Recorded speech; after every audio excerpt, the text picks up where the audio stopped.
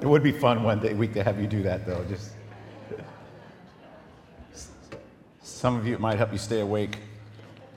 It's early in the morning. I'm Joe Davis. I'm the lead teaching pastor here in the Garden. And this week, we're talking about no one but Jesus only. That's actually the last few words in the passage, the text that we're going to look at this week.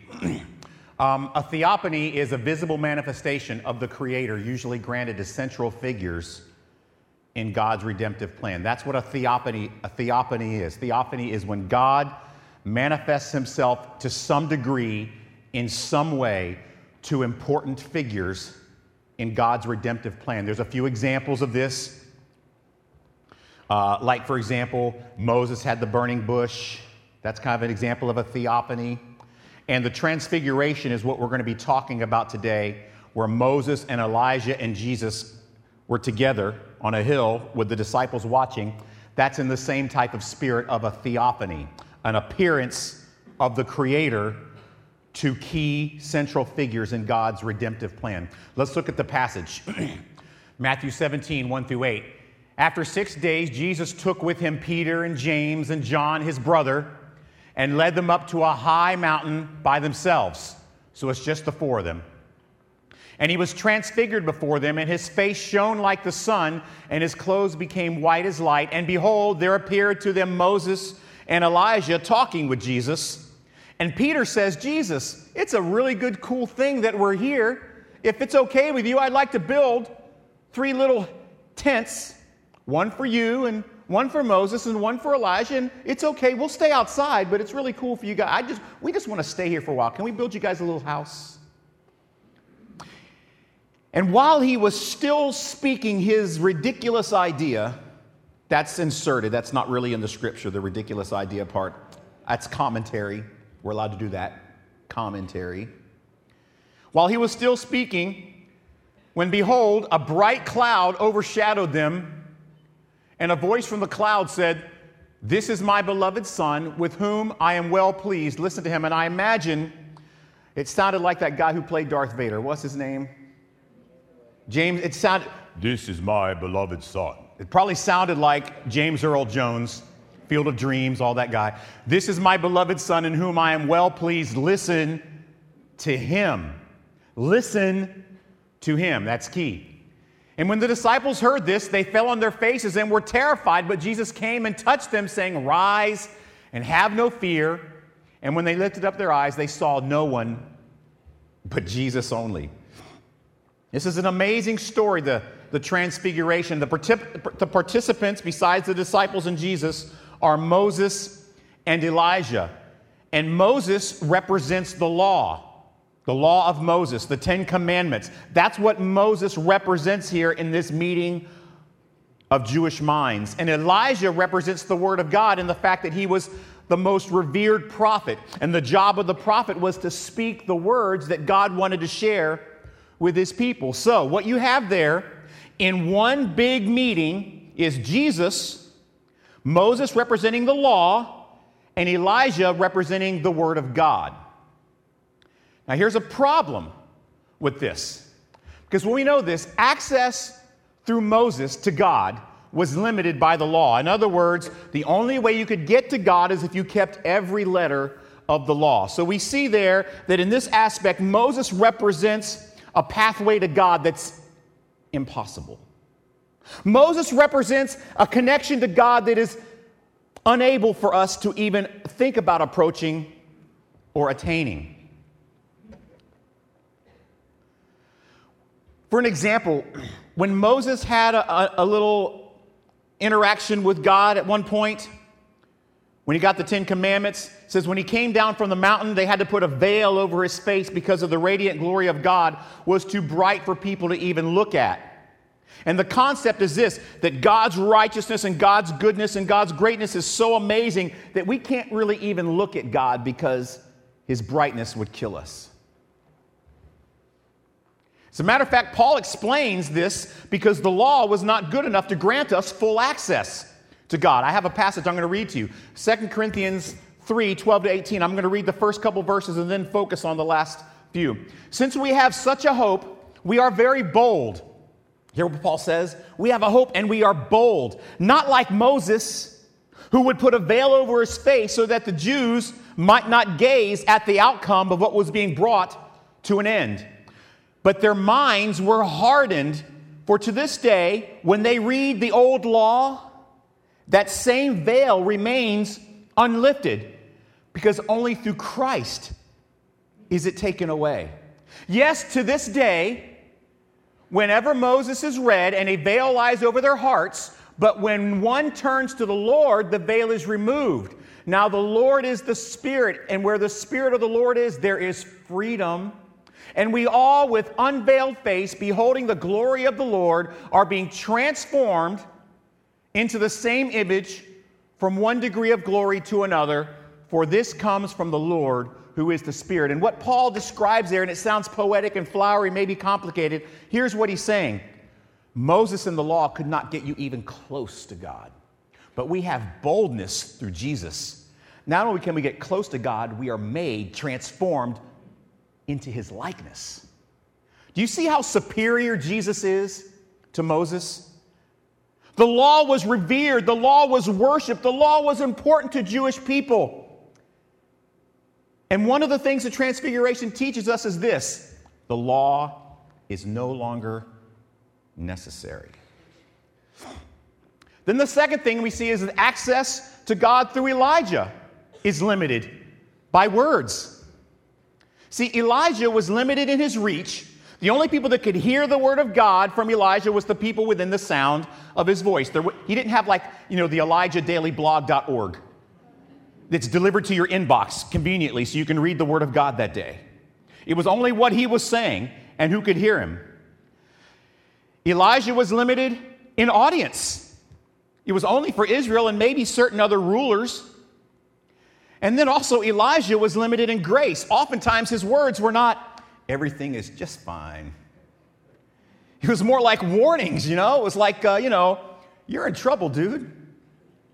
You're going to lose everything you got. God has turned his back on you. I mean, it was harsh stuff. It's like the headlines of the New York Times kind of stuff. Bad things. And Elijah would travel from place to place, speaking to kings and to people. All the speech that God would give him, he would talk about their corruption and their need of correction and their need of admonishment. And he was by far the greatest, most revered prophet in Jewish history. But Elijah's words were simple speech, and he couldn't bring these words to pass. All he could do is repeat them. But Christ embodied them all and fulfilled all the words. With Jesus, all the speech of heaven begins and ends. And in him, every prophecy that Elijah could merely speak, Jesus fulfills. One of my favorite verses or passages in the whole Bible. I forgot to give you that. Just remember that, all right? Reach, audience, and grace. John 1, 1 through 4. In the beginning was the Word. The Word was with God, and the Word was God. Stop right there. We talked about this a few weeks ago, did we not? We talked a little bit about the New World Translation and how it takes out was and puts was a. Changed the whole concept. But you see the difference here? In the beginning was the Word, capital. Remember we talked about all caps not too long ago? In the beginning was the Word. The Word was with God, and the Word was God. He was in the beginning with God. All things were made through him, and without him was not anything made that was made. In him was life, and the life was the light of men. The other thing that translation I told you about says, in him all other things were made.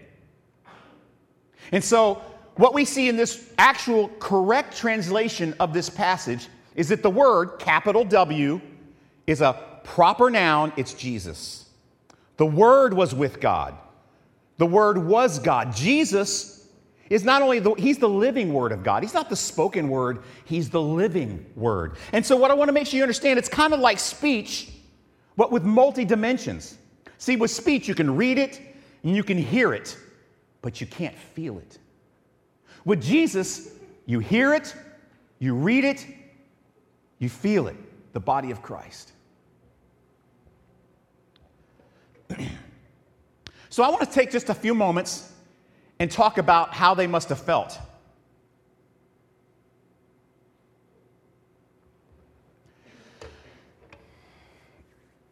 This appearance of Christ, first of all, confirms his fulfillment of the old covenant.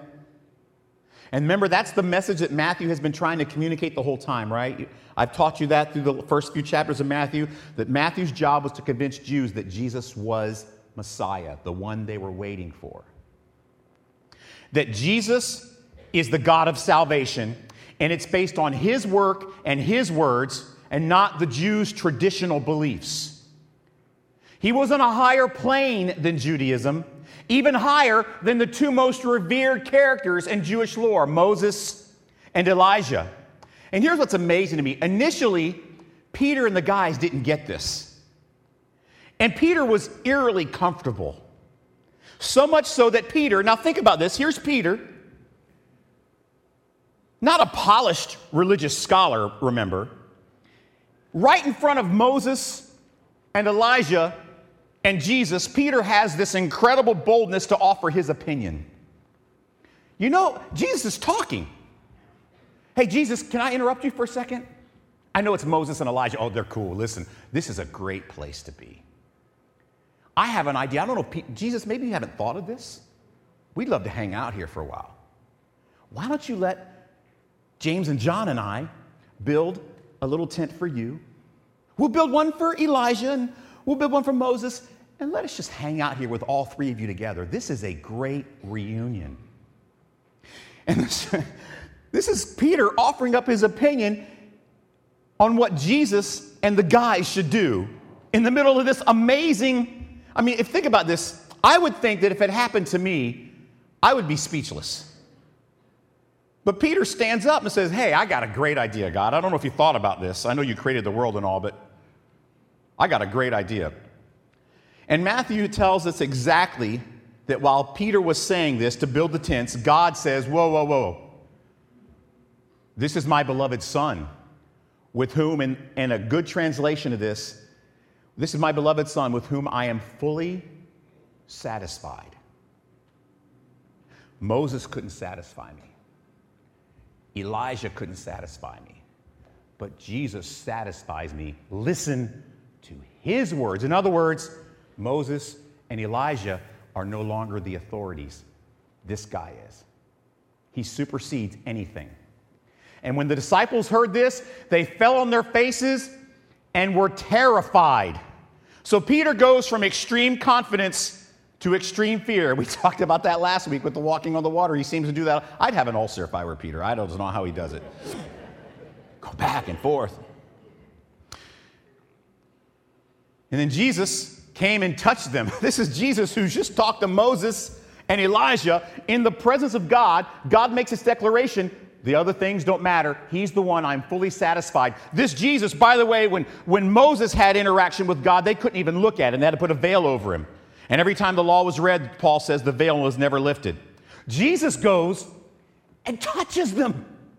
This is the living word. This is the fulfillment of the law. This is the fulfillment of the prophets in flesh. And he reaches down, the scripture says, he touched them. It's significant that Matthew puts that in there. He touched them saying, rise up, don't be afraid. And when they lifted their eyes, they saw no one but Jesus only. What does that mean? Matthew's saying Moses and Elijah were no longer important. Jesus superseded them. Now, how do you think the disciples felt right after this? All week I struggled with how to recreate, because my goal was, I just went through the wonky theology part of it with you, right? And hopefully you were able to track with me. And all week I wanted to try to figure out a way to recreate the emotion that they must have felt. And I would write something and I would throw it away. And I would write something and no, that's not right. And I'd look for a video and the videos were terrible. I couldn't figure it out. Then I remembered an old preacher from the 50s, 60s, and 70s. His name is S.M. Lockridge. And I started doing some research on him because I remember he had some really good sermons, and I found one called The Lordship of Christ. And I listened to like the last 6 minutes of it, and I went, that's it. That's how they must have felt. And I listened to it a couple times, and I had Megan listen to it, I had Mike listen to it, I had a couple other people listen to it. I said, guys, I'm going to do something really risky on Sunday. I'm going to allow another pastor to preach for 6 minutes. He's dead. It's not a video. And it's 6 minutes of somebody else talking that's not here. Should I do it? Is it my imagination, or is this really powerful? And they said, no, it's powerful. And what I realized was that as I was listening, I got a glimpse into how Peter and James and John must have felt when Jesus reached down and said, don't be afraid. I completely satisfied Dad. Listen to what I'm telling you. Jesus Christ is Lord. So I'm going to play this for you now. So if you guys are ready to bring that up, just bring it up. It's 6 minutes, and I'll say some things at the end. Just watch this.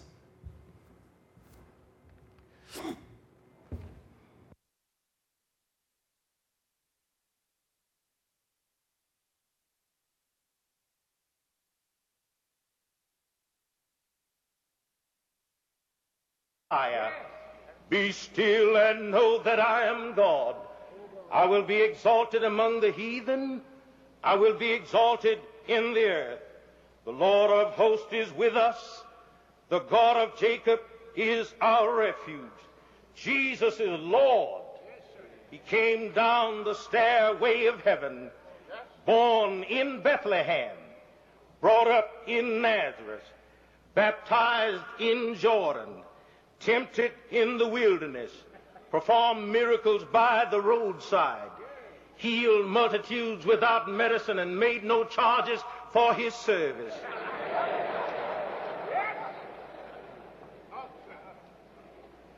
He conquered everything that came up against him. He even went up on Calvary and died there, and then went down in the grave. And there cleaned out the grave and made it a pleasant place to wait for the resurrection. And then on scheduled time, by the might of his own power, he got up with every form of power in the orbit of his omnipotence. Men have been trying to wrestle his power from him all these years. And then they are trying to wait. They think that maybe one time his power will fail. Men have tried to destroy him, but don't you know you can't destroy him? What you gonna use for power? All power belongs to him. Well, if you try to destroy him by fire, he'll refuse to burn. If you try to destroy him by water, he'll walk on the water. If you try to destroy him by a strong wind, the tempest will lick his hand and lay down at his feet. If you try to destroy him with a law, you'll find no fault in him. If you try to destroy him with the seal of an empire, he'll break it. If you try to destroy him by putting him in a grave, he'll rise.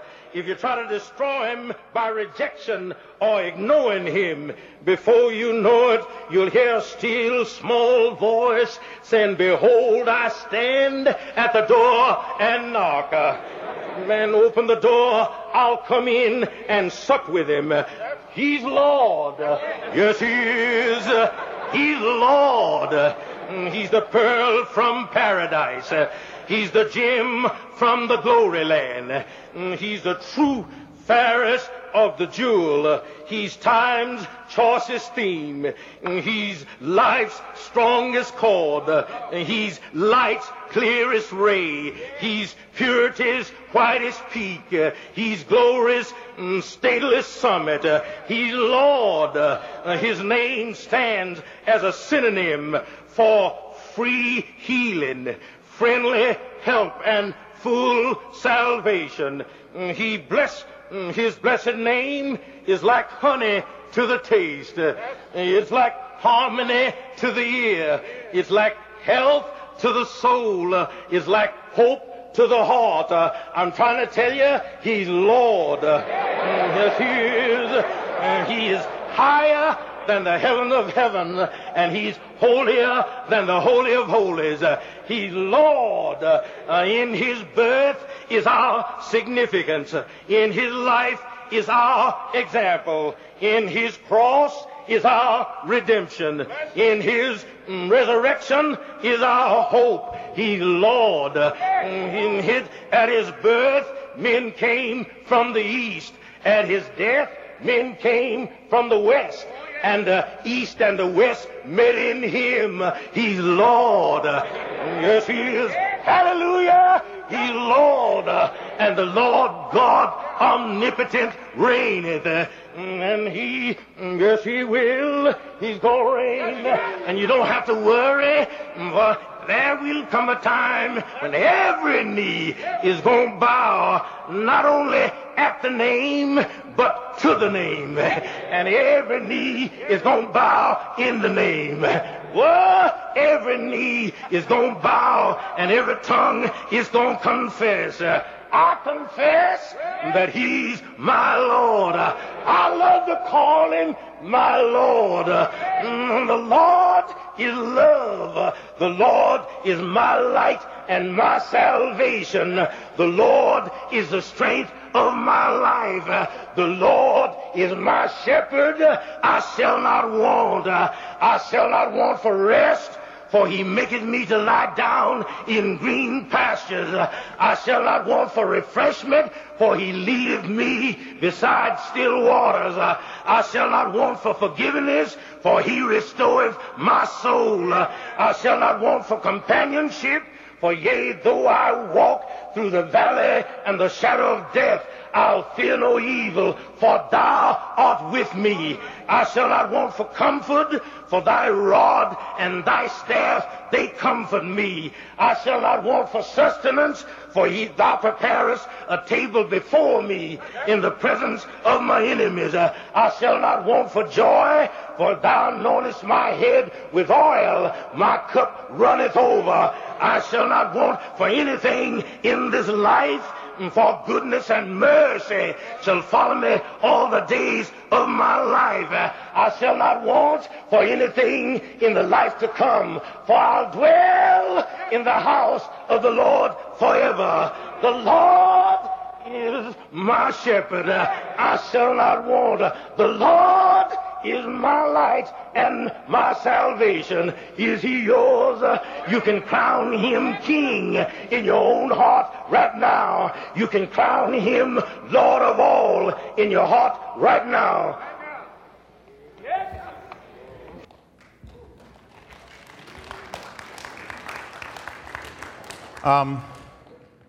Man, I wish I could preach like that. Not all the time, but just sometimes, you know.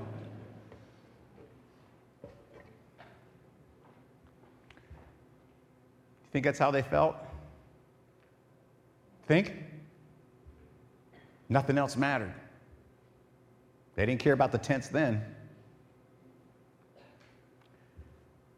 That's how they must have felt. He's the Lord of my life. I crown him king in my own heart right now.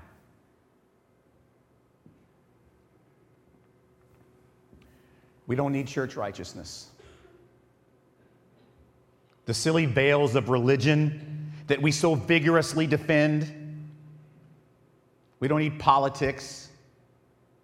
You don't need Republicans and Democrats, even libertarians. We don't need things that we constantly build memorials for. We name this tree after one person and this sidewalk after another, and there's nothing wrong with that, but we don't need those memorials. Yes, they remind us of cool things, but we don't need them. We don't need all the pomp and circumstance of how we worship and when we worship and why and how we dress and how we don't dress, and we don't need all that. We don't need flowery rhetoric, these and thys and thous and those. We don't need that stuff. We don't need pews and organs. We don't need guitars and drums. No offense to the musicians. Guys, these are things we like, maybe even things we love, but they're not things we need. We only need Jesus. This is my beloved Son, in whom I am completely, fully satisfied. Listen to him. You can crown him king in your own heart right now.